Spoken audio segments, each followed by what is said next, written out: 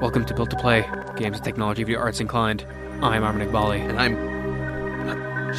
Daniel Rosen. It's likely the winter break when you're hearing this, so there's no news and no interviews. Instead, we're going to be talking about one of our favorite series, and Daniel's done a ton of research for. It's Metal Gear Solid. Metal Gear. We'll be talking about the nonsense ride from quirky stealth game to one of the strangest franchises out of Japan. So expect a lot of nanomachines. And but before all that, we have to talk about the game that preceded them all. Metal Gear? Alright, I think they're gone. Yeah, okay. We can come out of hiding now. Yeah, all right. We probably should have introduced that concept. Yeah, so we're currently hiding from, I guess, the Metal Gear mobs? Maybe. We're in a cardboard box. Yeah, inside the studio. Yeah. So I don't know how effective it is at hiding us, but it is keeping us very safe right now, and slightly warm, although not by much. No. All right. So we should probably... I mean, Metal Gear Solid is a game we're talking about. Came out in 1998. Yep. Alternatively, if you want to summarize it very quickly, it is a story of two snakes, one nerd, and the dinosaur they all love. And the thing is that maybe some people forget is that Metal Gear Solid is technically a retro revival. It's a revival of this really old game called Metal Gear. Metal Gear Solid is technically the third game in the Metal Gear series, and Metal Gear as a series isn't super relevant to Metal Gear Solid as a series, and the fact that it's sort of a prequel, sometimes in the middle. Basically, it was positioned as a sequel to Kojima's NES and MSX computer standard Metal Gear games. We're going to be talking about the Solid series, so we won't go into them too much, but we should recap what happens in them. Yeah, it's just... You know, they laid the foundation on the kind of game that Kojima wanted to make. They're definitely the least crazy game. And also what's interesting about them that I don't have actually here is that the reason they're stealth games, the whole reason Metal Gear is a stealth game is because of limitations on the MSX. The MSX being a console that not many people played here. Did it ever even come out in the United States? I think very limited. I think 1 or 200 units came out here. Yeah, so it was a very limited console and very limited release, and it was cheap. It was relatively powerful. It was a computer. It was sort of a personal computer when those were very primarily game-centric objects. Yes, and because of that, it kind of feels like he was trying to make an actual action game, but instead, because he couldn't generate all the kind of the dynamics he wanted, it came out as this stealth hiding game. Yeah, what sort of happened was he wanted to make a game inspired by his favorite action movies like Commando and... I think there was the problem. He started out by I want to make Commando. Yeah, well. And so what ended up happening was, well, how do you make... The MSX can really only display 2 or 3 guys on screen at once. How do you make 2 or 3 guys really threatening? You make it so they can kill you in one hit, and then you make the game about sneaking around them and getting the better of them intelligently. So what ended up being like the starting of Commando, of kind of the high concept 80s action films, Blade Runner, that kind of thing, all end up being reduced to... kind of a more James Bond situation. So you end up with this weird mix of tropes. Though a little bit less shooting as James Bond does. Now, it's really, there's kind of no movie analog for it. The super spy who doesn't really touch anybody or get seen. Yeah. So the story follows Solid Snake. He's a young soldier at this point as he infiltrates Outer Heaven, a fortress state that is designing a walking tank called Metal Gear. His job is to destroy Metal Gear. Eventually, Snake finds out that the person behind it all is Sean Connery. Big Boss, played by Sean Connery. Everybody in Metal Gear, in the original Metal Gear, has basically an actor drawing as their sprite, including Snake, who is straight up George Clooney. Which, I mean... he became Russell Crowe as the series went on, but he definitely was George Clooney back then. Which is funny, because I feel like I don't think George Clooney would ever want to be anywhere close a Metal Gear Solid movie. Not even a little. So Snake beats Big Boss and blows up the tank. After retiring from soldierhood, Snake is called back to infiltrate the Central Asian stronghold of Zanzibar land, as they've kidnapped scientists to build a new Metal Gear. In there, Snake discovers that Big Boss is alive, his best pal, Gray Fox, is a traitor, and NASA has funded a space ninja that has gone rogue. Okay. His name is Black Color. What? Okay, so I'm pretty sure that we can at this point say that Kojima did not have a great foundation on which American agencies did what, which will reappear later on in the series. But NASA definitely didn't make Space Ninjas. And definitely didn't make Space Ninja drugs that could turn anybody into a Space Ninja. Yes. Anyway, at this point, Snake eventually kills Big Boss for good, incinerating with a flamethrower, and watches Gray Fox die in the burning rubble. He returns to retirement, retires to Alaska, where he races sled dogs, and that's where Metal Gear Solid began. Metal Gear 3 was originally called. Was going to be a Panasonic 3DO exclusive. And what a different world we would have lived in. Then the development switched gears, and he ended up focusing on Metal Gear Solid 1. Yeah. Do we know why that was? Presumably it was pure sales. I think Metal Gear 3 or Metal Gear Solid eventually took a long time to make. He was originally planning it in 96, I think, at the earliest. And by 99, I think it was pretty much proof, or 98, it was pretty much proof that the 3DO was a failure. Right. And the quote eventually became that they were making according to Konami PR at the time, Hideo Kojima's team is making the best PS1 game ever. But before he could make the best PS1 game ever, we have to talk about Hideo Kojima, because this man was born on August 24th, 1969 in Tokyo, Japan. And this guy was a massive movie nerd who wanted to make movies but ended up making video games. For a while there, Kojima wanted to be an illustrator, and then a writer, and of course later a filmmaker. He loved 80s action films like Commando, Terminator, and Escape from New York, and eventually kind of all of his games became knockoffs or heavily inspired by his favorite movies. I mean, Snake comes from Escape from New York. There's a character in Metal Gear Solid 2 called Iroquois Pliskin, which is directly taken from Snake Plissken. Right. Snatcher is straight up Blade Runner, and Police Knots is straight up Lethal Weapon. Yep. Despite all this, he studied economics in university. Because I guess that's what you do to get a good job in Japan? Yeah, so back then it turns out working in video games was a super shady industry. The thing is, so the job he eventually landed at was at Konami, which was then this kind of small games company that in the 70s had shifted from renting and repairing jukeboxes into making video games, which I think wasn't like that was pretty par for the course when it came to Japanese video game companies. Yeah, I mean, Nintendo started as a toy thing, but in the 70s they were doing a bunch of weird junk that wasn't game related, and I think Capcom's the one that really started as an arcade company, but pretty much everybody else is just sort of doing whatever happened to make money with electronics at the time. Nintendo invested in love hotels at one point, so... Yes, so many of their own customers were created via Nintendo. But while Konami may have had like some kind of pedigree by releasing games like Frogger and Super Cobra in 1981, they were kind of just this toy company that had come out of obscurity. Kojima actually says that he got a lot of flack from friends and family for choosing to work there. Again, because it was so tiny and kind of crummy, and especially back then, before Konami was a household name in the NES era, it was kind of nothing. They couldn't even really make any money off Frogger, because I think Majesco owned that in the West, or Midway. And that, like, Frogger in the US was where it really took off. I remember my dad he claims he was for a weekend completely addicted to Frogger to the point that he started up on, like, the Friday and then just kept playing until the Sunday, where they realized they hadn't slept in 2 days and were still wearing the same clothes. See, I thought that story was going to go, my dad claims for a weekend he was the world Frogger champion. But only for one weekend. He was the world Frogger champion in his room. Apparently, one guy they literally had to tear away from the screen. But in any case, the thing with Konami was also like, they were making these games that appealed mostly to children and were on these obscure platforms like the MSX, which we've described in some form as being this, terrible computer. Yeah, so Kojima started out as an assistant on a sequel to Antarctic Adventure on the MSX, which I think is a penguin-based adventure game. Kojima was an unknown quality until basically 1987, which is when he designed and released Metal Gear.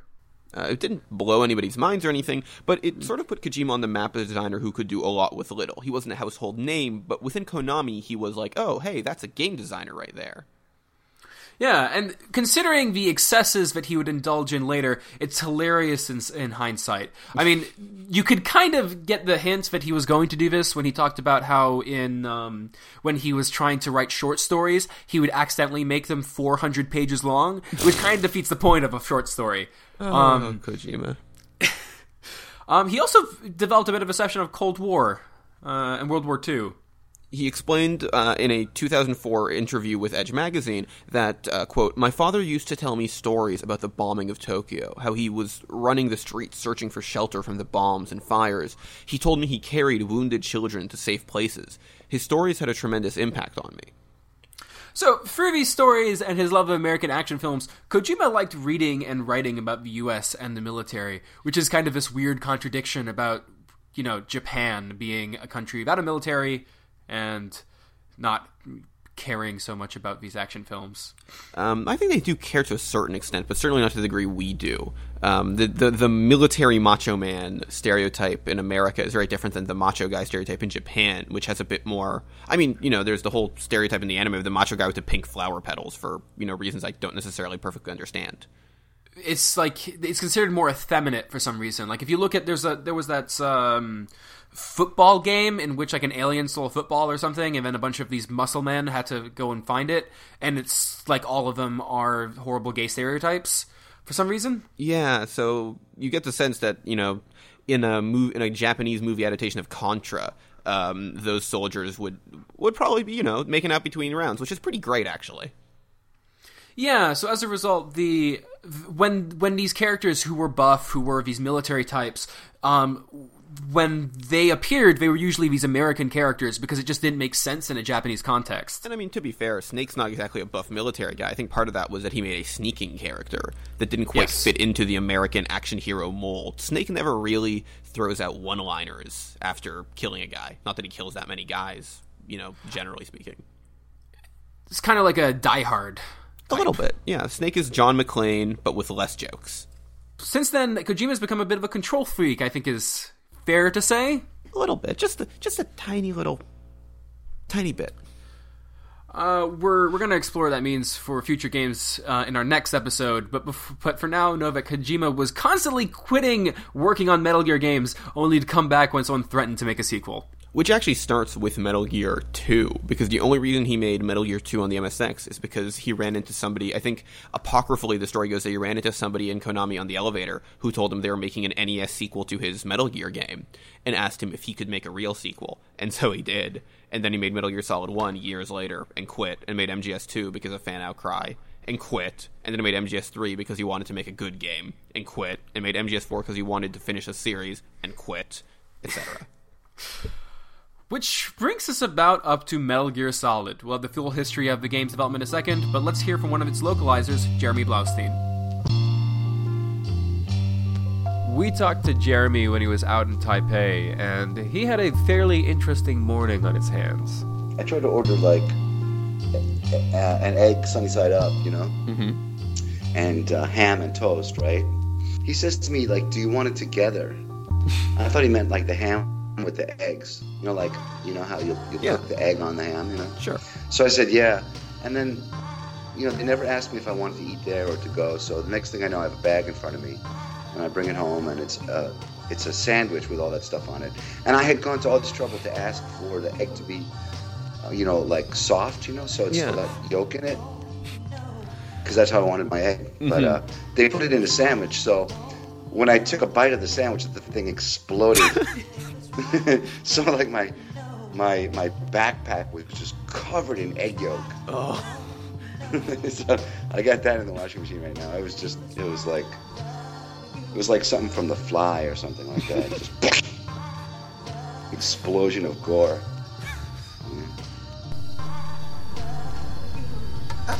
Only 2 eggs today?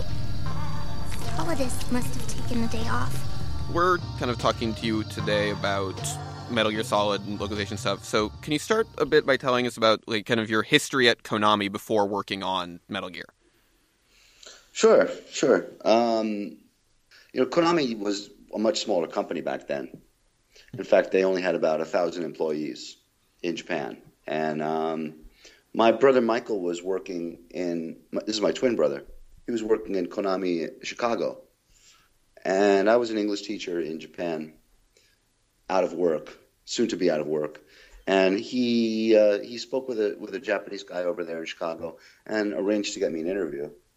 So I interviewed and told him how much I loved Konami games and got a job for the international business department.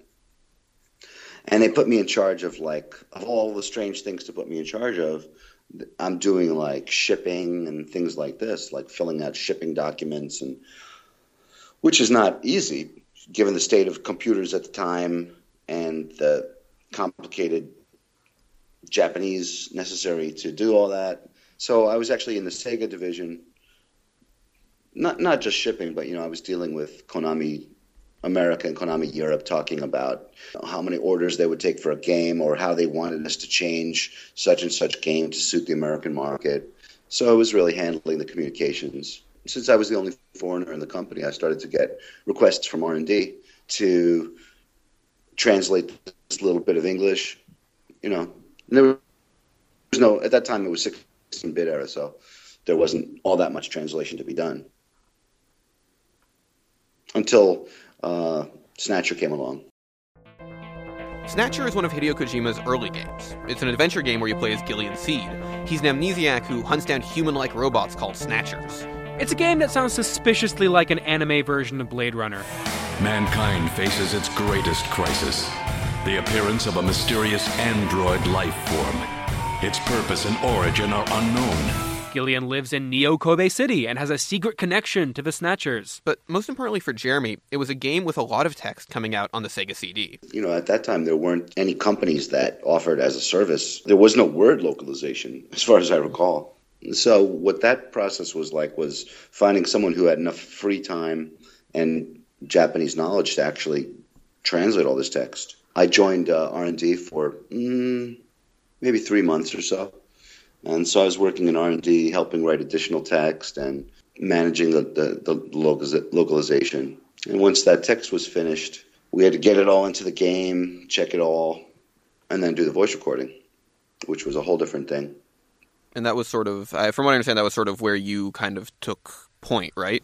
Yeah, it was very early on. So you're dealing with budgets that, were unheard of. Mr. Kirita, who was the head of the R&D department, he was pretty adventurous because, it's a big budget to fly me over to America and hire all these voice actors in a studio. So basically we asked Konami Chicago to find a studio.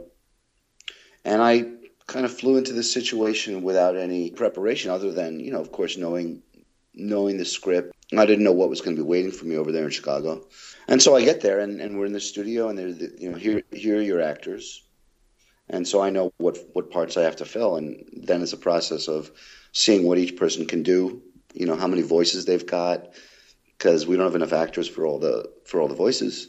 So I have to see what kind of range people have, think about how their voices match the different characters they've got to fill, and you've got to do it fast. So within the day, we figured out who's going to be who. Then we have to set what voices they're going to use for what character, because you can't. Once you get into the recording, it has to be established because you can't have inconsistency. You can't have people changing their voices. So that's got to be all straightened out. And then you're trying to work as fast as you can and get as good stuff on, recorded as you can. And it just took on a life of its own because these guys, fortunately, they knew each other. And we were in a big studio where everybody was in the studio together in front of a mic. So it was almost like a play. And they were really able to get some good chemistry between them instead of just recording the lines blindly at one person in a booth, which is usually the case. So you'd never done that before that point? Yeah, I'd never done that before. It was scary at first, I have to admit. It's a lot of responsibility knowing you're putting stuff on permanent, on tape means it's permanent. It's not going to change. You say yes to a cut. It's like, that's it. You have to trust your instincts. Wow, I think I like that. Did I really like that? Was that good? Are people going to be pleased with that? Is my boss going to be pleased? Are fans going to be pleased? But it's done. And it wasn't like we listened to the Japanese voice and we said, okay, copy this voice. We just were limited by who we had. And once you get started, you're started. There's no looking back. And then you just cross your fingers and hope. I've studied the data transmitted back by Metal Gear, so I know all about what happened out there. 4 years later and many more localization jobs, Jeremy landed the translation for the next Kojima game. It was a revival of one of his old franchises, and one that hadn't made much of a mark in the West. In case you haven't been paying attention, it's our game of the hour, Metal Gear Solid. Jeremy had to do a lot of reading to get the localization right. He directed the voice actors and refined the dialogue. Well, for one thing, Metal Gear, they had a director, Chris Zimmerman. So I was really going over there as the script writer, and I sat at the soundboard right next to the director and was invited to give direction as much as I wanted, and I did because I knew what I wanted, and much more than the director. She was also reading them essentially for the first time without a whole lot of time invested in the story and the characters, whereas I had spent 6 months living and breathing every aspect of that story and the characters. It was like impossible not to get really serious about the directing and making comments. I just couldn't not do it. It was also a much higher budget production, even though now if you were to look at that, you'd think it was totally done on a shoestring, that first Metal Gear game. It was in a small studio. I remember that was right on the street, and so we occasionally had to even stop when a truck went by. Metal Gear Solid doubled down on the military fiction in earlier games. It takes place in the far-flung future of 2005. Solid Snake is called out of retirement when his former unit, Foxhound, goes rogue. Foxhound takes over Shadow Moses Island, where the American military is building a new Metal Gear. A nuclear-equipped walking battle tank. Metal Gear. And, since the game attempts to be realistic, there's a lot of military jargon. So he read up on Navy SEALs, military acronyms, and looked through the few binders of artwork Konami gave him to get the right tone. But Metal Gear Solid also has a psychic who can fly and a cyborg ninja, so Jeremy had a lot of leeway. From the perspective of an American, you have to understand that the Japanese are a lot less steeped in war culture than we are.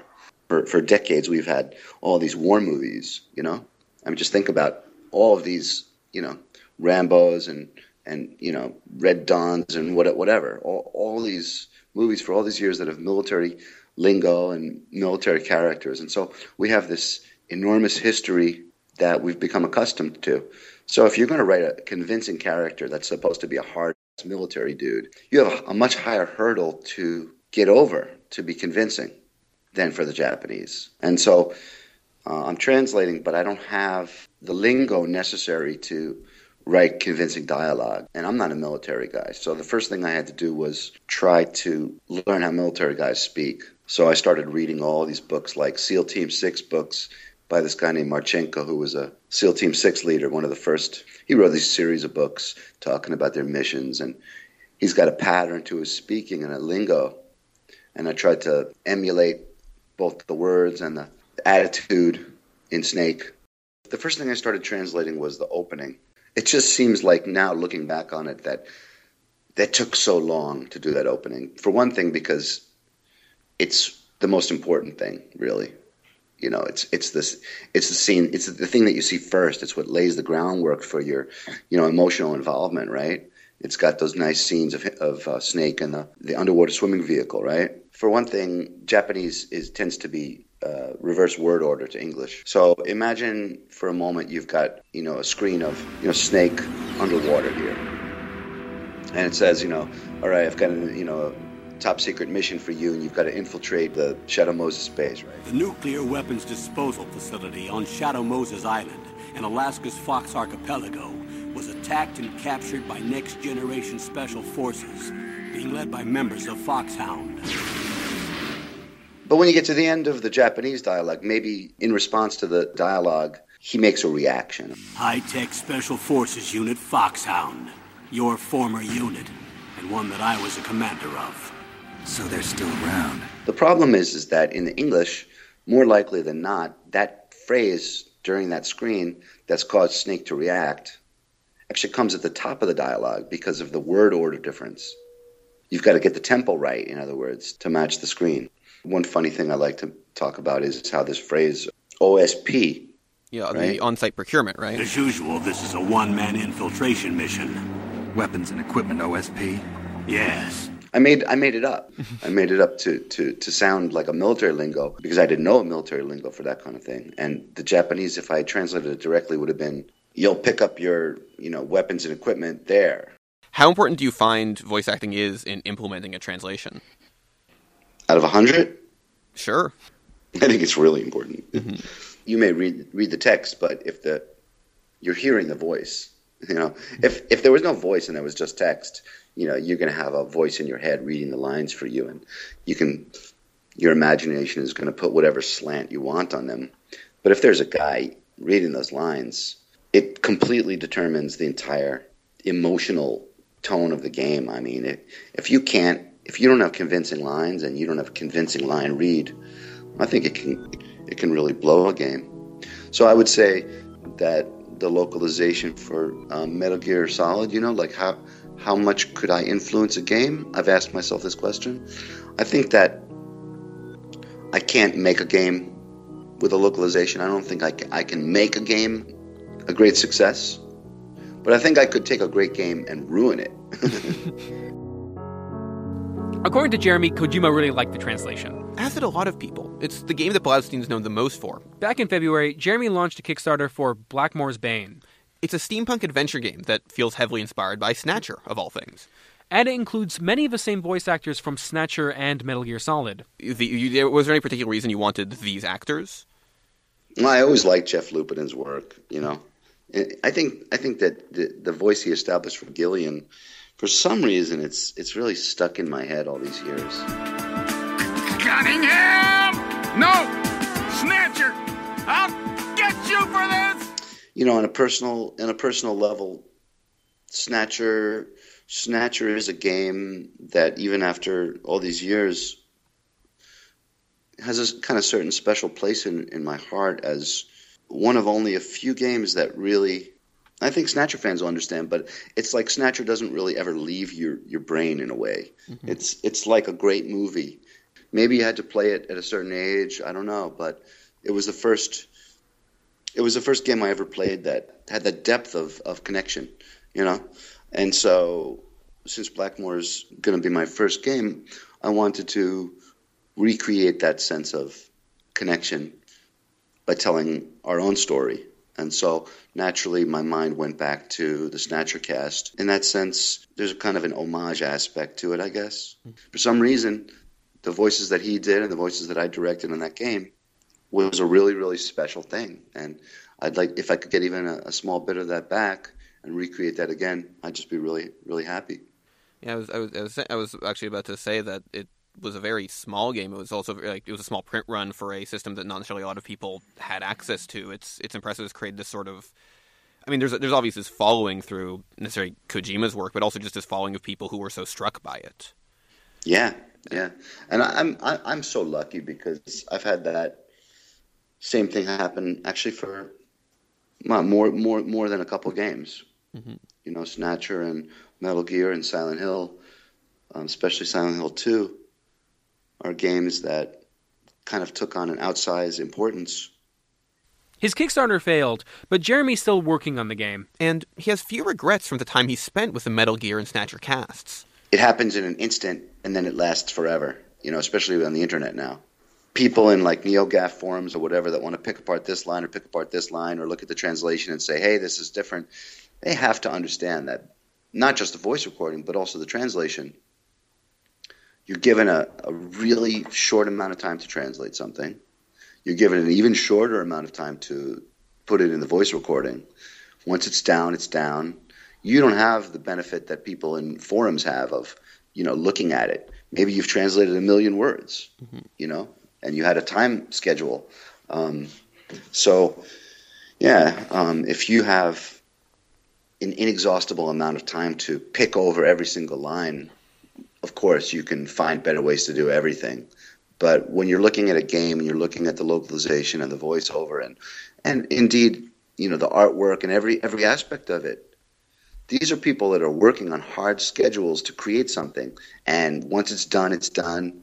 And they don't have the benefit of pausing the video and, spending an hour Googling stuff. And so I think when you're looking at a game, for good or for bad, it's a combination of all these people's hard work either coming together like in a magical, alchemical way to create something more than the sum of its parts, or it falls apart. And it's the same thing for any collaborative art, like a movie or a great TV show. It's like, wow, how the hell did they do this? So I don't know. I don't really regret anything. This actor could have been better. This actor, their voice could have been higher or lower, or not use this accent or not use that accent. But you're looking at stuff that's done at the moment that it's done. Decisions have to be made, and if it comes out with more good things than bad things, you got to be happy, and that's how I feel about it. Jeremy Blaustein is the localizer of Metal Gear Solid. You can find out more about his new project, Blackmore's Bane, at iqioi.com.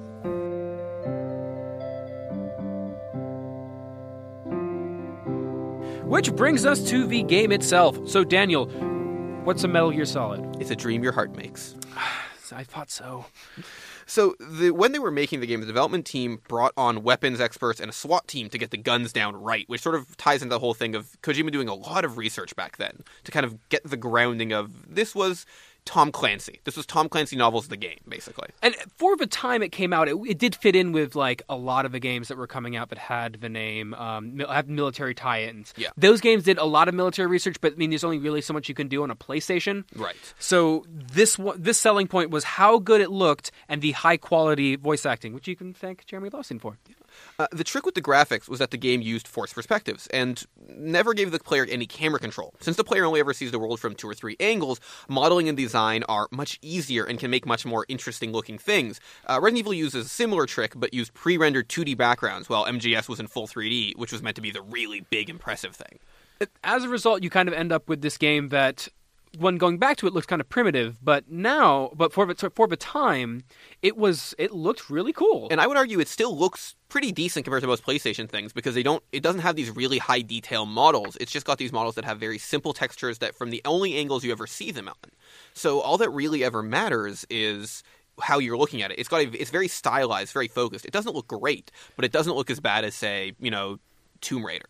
So with like Hideo Kojima being influenced by a lot of like movie directors, this makes a lot of sense as this kind of positioning was a trick and often used in horror movies, for instance. It was that you'd try to like put the monster into darkness, especially at a smaller budget. That way you didn't get to see what the monster looked like, and you didn't have to worry about all the crazy special effects.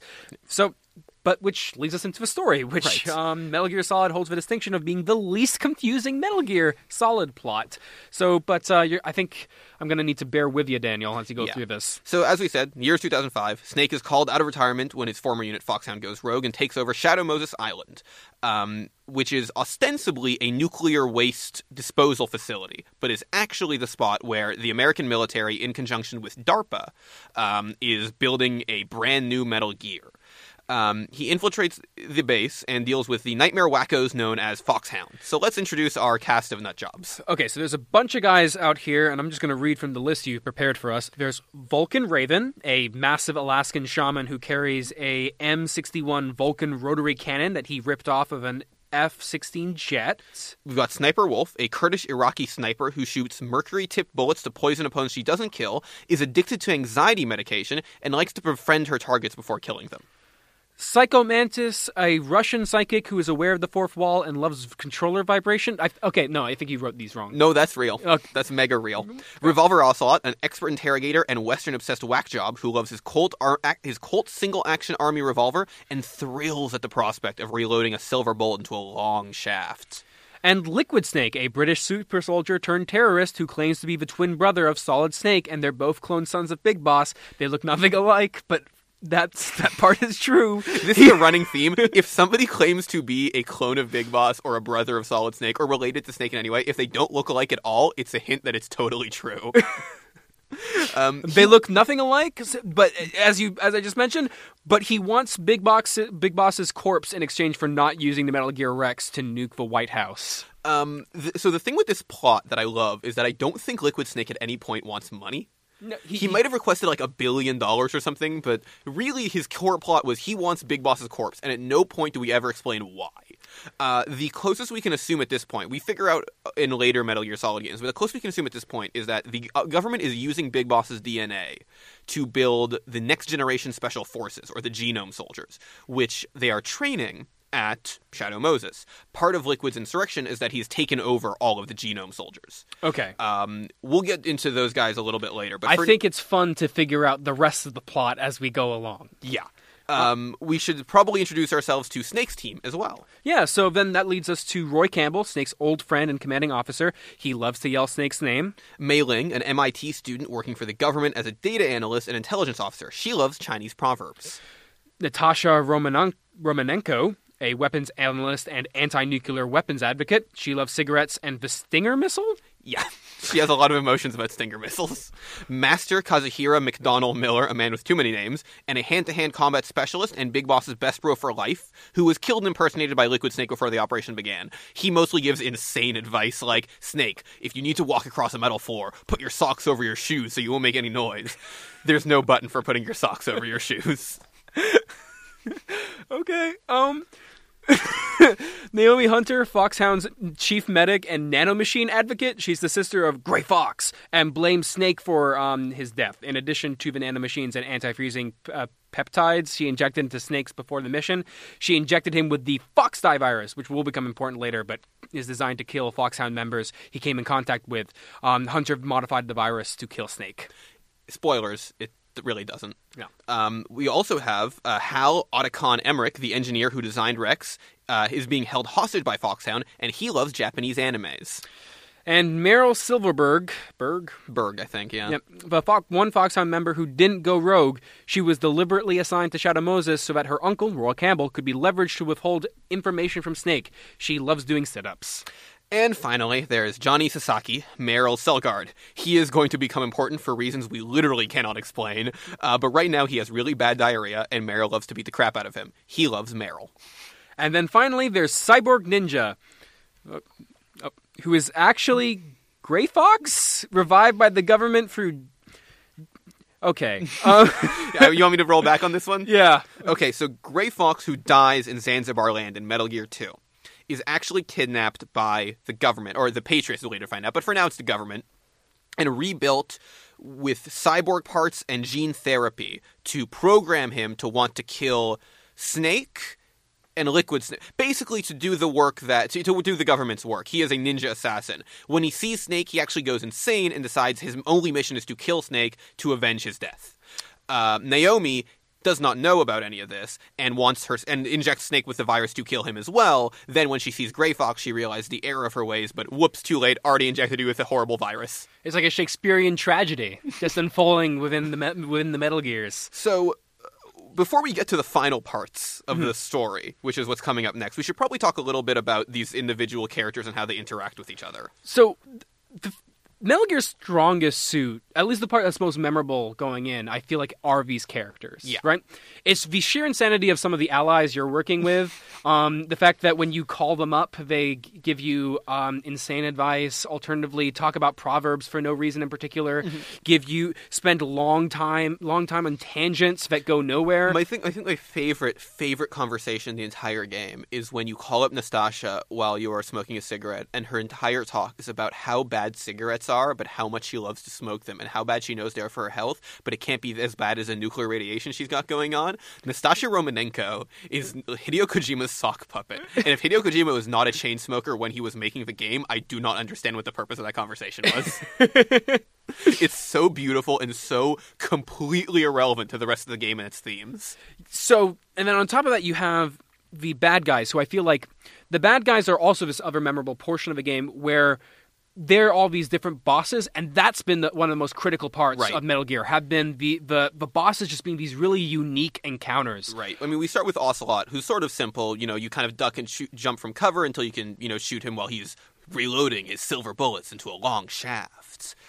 But then we get bigger with Vulcan Raven, who you have to kind of lay mines around the battlefield and duck from his chain gun, and deal with the ravens that fly around him because he's a mystic shaman. Sniper Wolf, which is a really fun sniper battle, which mostly ends up in you just chomping down diazepam, right? Or diazepam, the anxiety drug.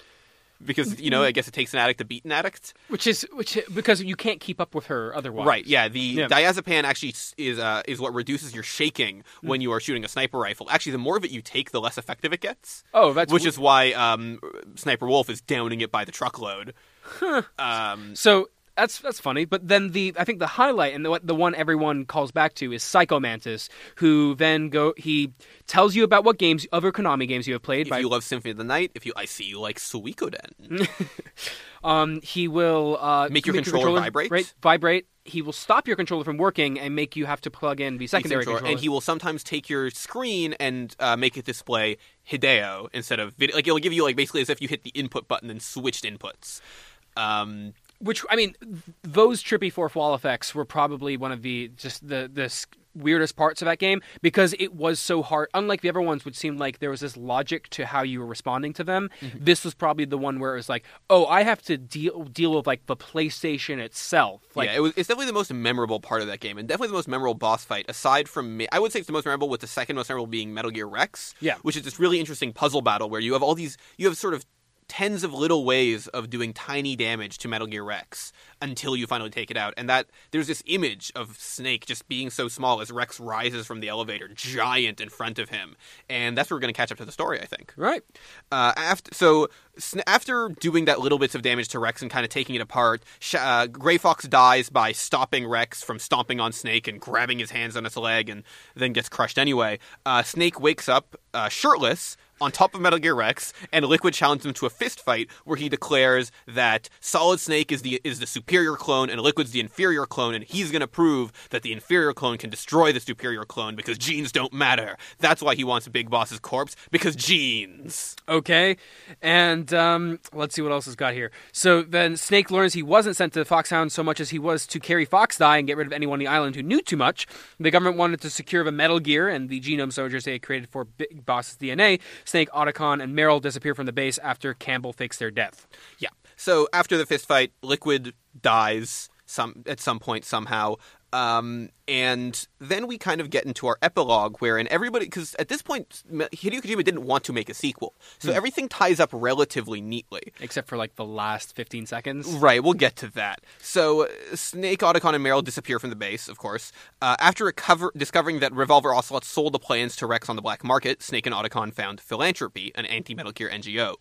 Snake becomes a hero to the public after Nastasha writes a book about Shadow Moses, complicating the government story that the incident was started by a right-wing radical terrorist group and ended by a dispatched commando unit. Meryl joins the military again to fight corruption from within. Naomi disappears during a debriefing and isn't seen for a decade. Mei Ling then joins as an analyst. Yes. And then Revolver Ocelot, the last remaining member of Foxhound, has a conversation with his real boss, revealing that he wasn't working for Liquid at all. No, he works for Mr. President. This is the first of approximately 10 trillion Revolver Ocelot backstabs. Which you'll know because we will signal it by the following sound. Bang! All right, and so Ocelot also reveals at this point that Snake doesn't actually have to worry about Fox Die, since because he is Liquid aren't perfect clones, it can't actually affect them. Next time, Patriots take Manhattan. But first, so the actual importance of Metal Gear Solid as a game is super hard to overstate. It's one of the first games with highly competent voice acting, and it's a story that tries to be cinematic outside of a role-playing game. And we sort of talked about with Jeremy Blaustein, so we won't go too much further into that. The other really big thing is that it's the cornerstone of modern stealth game design. Every stealth game owes something to Metal Gear Solid. Yeah. No, it's between Metal Gear Solid and Thief. These are the two big stealth series that have come up. It's the because of this, you end up. All modern third-person games end up taking something from Metal Gear, whether it's the camera, whether it's the controls, whether it's the environment, the military setting, whether it's parts of although allusions to realism, although Metal Gear never ends up being all that realistic. No. I think, so do you, and this is just sort of an open question to you, have you played Metal Gear Solid 1 recently? No, I have not played it recently. Do you think you could go back to it? You know what? When I look through the sections on Metal Gear Solid, during Metal Gear Solid 4, where you actually get the chance to revisit the Shadow Moses, it makes me think that it might be possible. But personally, looking back at that game, it feels kind of the 15 seconds I've had to play it going back feel kind of clunky. I don't know if I could. Do you think so? I have revisited it relatively recently. I think it's definitely still totally playable now. You do have to get used to that clunkiness. My problem with it is that the radar in that game is so good that it just sort of devolves into Pac-Man. Right. Where it's just like, all right, I'm Blue Dot, Red Dot just yawned, I can walk by. Like, you never actually have to look at the screen, which is the weirdest part, until boss fights. It's more about, like, trying to just negotiate the space as fast as you can while getting through the area. It becomes sort of a weird, highly efficient game, which isn't very exciting. I feel like it's easier to go back to the GameCube remake, the Twin Snakes, but Twin Snakes is so easy because it takes the exact designs of the arenas from Metal Gear Solid 1, but adds first-person mode, so you can aim perfectly, and are much smarter and more accurate than any of the AI. It also has the most stilted, awkward voice performances, but it uses the exact same cast. So it's really strange. Also, at some point there, Naomi lost her accent. It was something like Blaustein didn't return for the voice direction. So while the translation is for the vast majority of it... 2 or 3 lines are different. Yeah, but for the most part, it's totally the same. The delivery is kind of different. Because of that, it feels kind of stilted. Yeah. The primary differences in that game also, by the way, are the weird cutscenes where Snake suddenly becomes Neo from The Matrix and is like dodging bullets in slow-mo. And these have very, like, don't have any dialogue for the most part. Mm-hmm. Like, there's... it does, however, have a Mario toy that you can shoot for a 1-up. So, I mean, congrats, everyone. Good job, Dennis Dyack. So what the game doesn't tell you is that this whole Shadow Moses incident was puppeteered by the Patriots, a secret organization that controls the American government. We'll get to them later, but just so you know, here is a rundown of what they did so far. They're the ones who sent Meryl to the base. They're the ones who wanted the Metal Gear Secure. They're the ones who wanted to create Solid, Liquid, and the rest of the DNA-enhanced super soldiers. And they're the ones who actually revived Gray Fox as a cyborg ninja. In case you haven't realized it yet, the Patriots are behind everything. But before we round off, I want to point out that there's one other guy who wrote Metal Gear. Although I don't mean the game or its translation. He wrote the novel. I'm talking about the always busy Raymond Benson. Daniel Rosen caught up with him right after the announcement of a new James Bond movie. Well, I just got off the phone with an interview from England because of all the Bond stuff that's happening today. Mm-hmm. This morning there was a press conference announcing the new title of the next Bond movie and the cast and everything. So whenever that happens, I always get phone calls to ask my opinions and junk like that. So when it comes to Metal Gear Solid, you said your son played them. Were you aware of them through him? Did you see him play them? Did he tell you about them at all? Yeah, I mean, he would come in, say, "Dad, this is a really cool game. Come watch," Mm-hmm. And so I'd go and watch him a little bit. But at that time, I was writing novels, mm-hmm. and I was I didn't play games that much. I played games a lot when I was working in the industry, mm-hmm. but after that, I just, I didn't have the time to play games much. So I kind of lived that vicariously through my son. Mm-hmm. Mm-hmm. How did you react to the narratives? Or was it just sort of like seeing stuff out of context and it was like, well, that's nice? Well, I thought it was cool graphics, mm-hmm. and I even tried to play some of it, but, I wasn't very good at those Twitch action kind of shooter games, and I would always die. Raymond writes novelizations, among other things. He's also written a comprehensive history of James Bond, a few of the later Bond novels, several musical compositions, a historical superhero series, and one of the most beloved games of all time.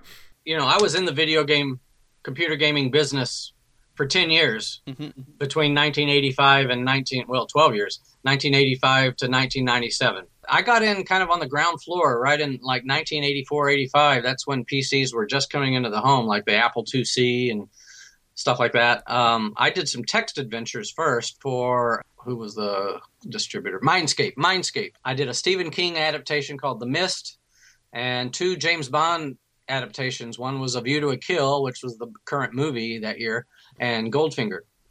Then I started working for Origin down in Austin, Texas, and I was the head writer and story director for Ultima 7, The Black Gate. Then I got hired by Microprose, and I wrote and designed Return of the Phantom. This was a role-playing game.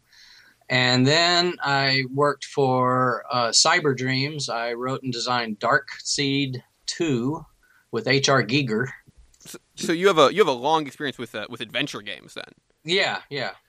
He's a writer with a significant history in games and games writing, which is why it's fascinating to see how exactly he approached transferring Solid Snake to the novel. So did your history with spy novels and James Bond particularly change the way you approached the Metal Gear stories at all when it came to writing them?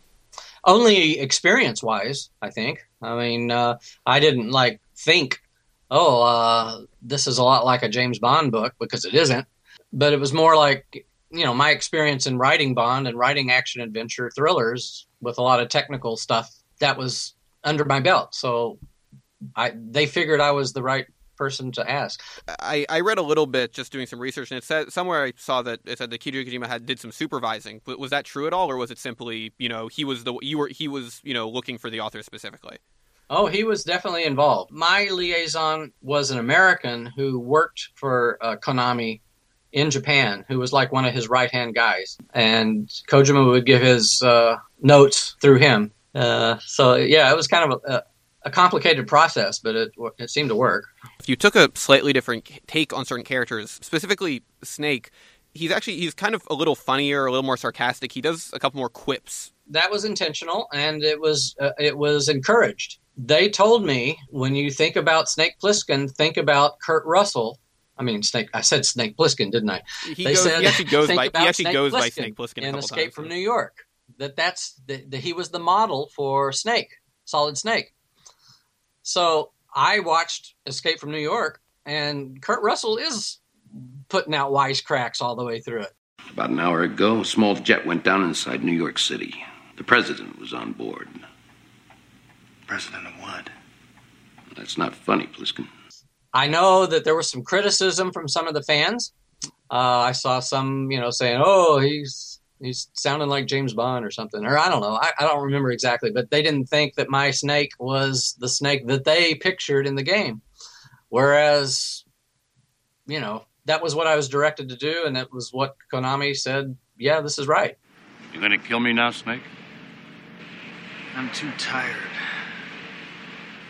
Maybe later. Turning Metal Gear Solid into a book comes with a few challenges that most military fiction doesn't have to deal with. How do you capture a scene where Psycho Mantis forces you to change controllers on your PlayStation? Or when you have to find a codec frequency on the back of the CD case? Raymond tried to streamline the novel the best he could, but some parts of the Metal Gear series are maybe just too strange for a serious novel. I wrote 9 James Bond novels before that.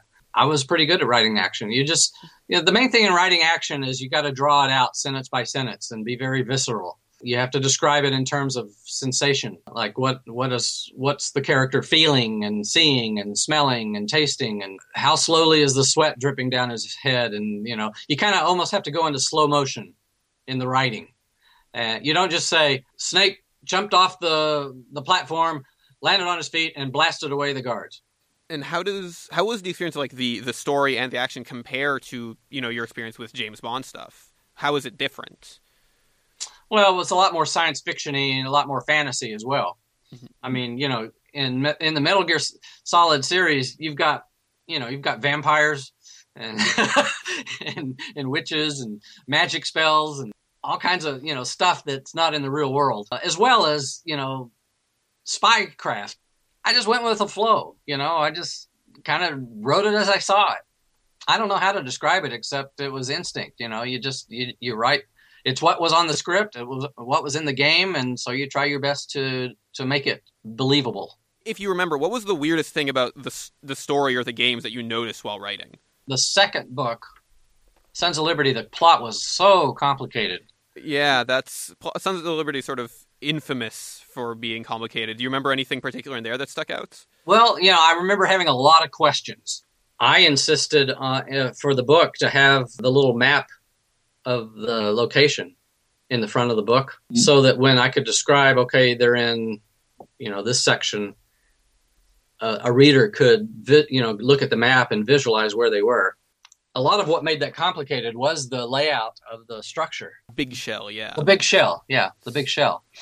Because they were all alike. They were all these little different, I don't know, octopus-like arms.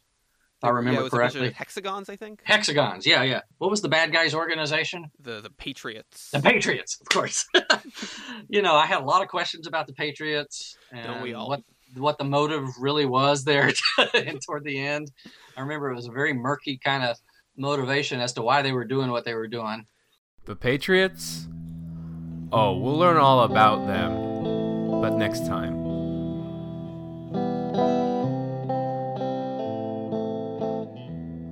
Raymond Benson is a writer. You can find him at raymondbenson.com. My signature lies enough, but it's not how I promised to love you. It's not how I promised to love you, but maybe our lives do relate in some way. We stumble on love as we run through our days, a spy in the house of love, rocking us from above. But it's not how I promised to love you. It's not how I promised to love you. But there's someone in there. That's all for this week. I'm producer Armin Iqbali. And I'm features editor Daniel Rosen. Built to Play was made with the help of Jeremy Blaustein. Raymond Benson. We're available on Stitcher Radio and iTunes. Leave us a review so we know how we're doing and more we can find the show. While you're there, check the archives for articles about games, love, open world, localization, and virtual reality. It's all part of a little thing we're calling Built to Play Volume 1. Make sure to follow us on Twitter at Built to Play and find out when we'll be back with Built to Play Volume 2 Reloaded. The Chronicles of Built to Play 3.0, Adventures in Babysitting. Until then, watch out for more Metal Gear all through the cold winter months. And you can follow me personally at Flarkon, that's FLRKCON. And I'm at Daniel_Rosen, and remember, you do like Suikoden, don't you? Thanks so much for listening. A spy in the house of love, a spy in the house of love.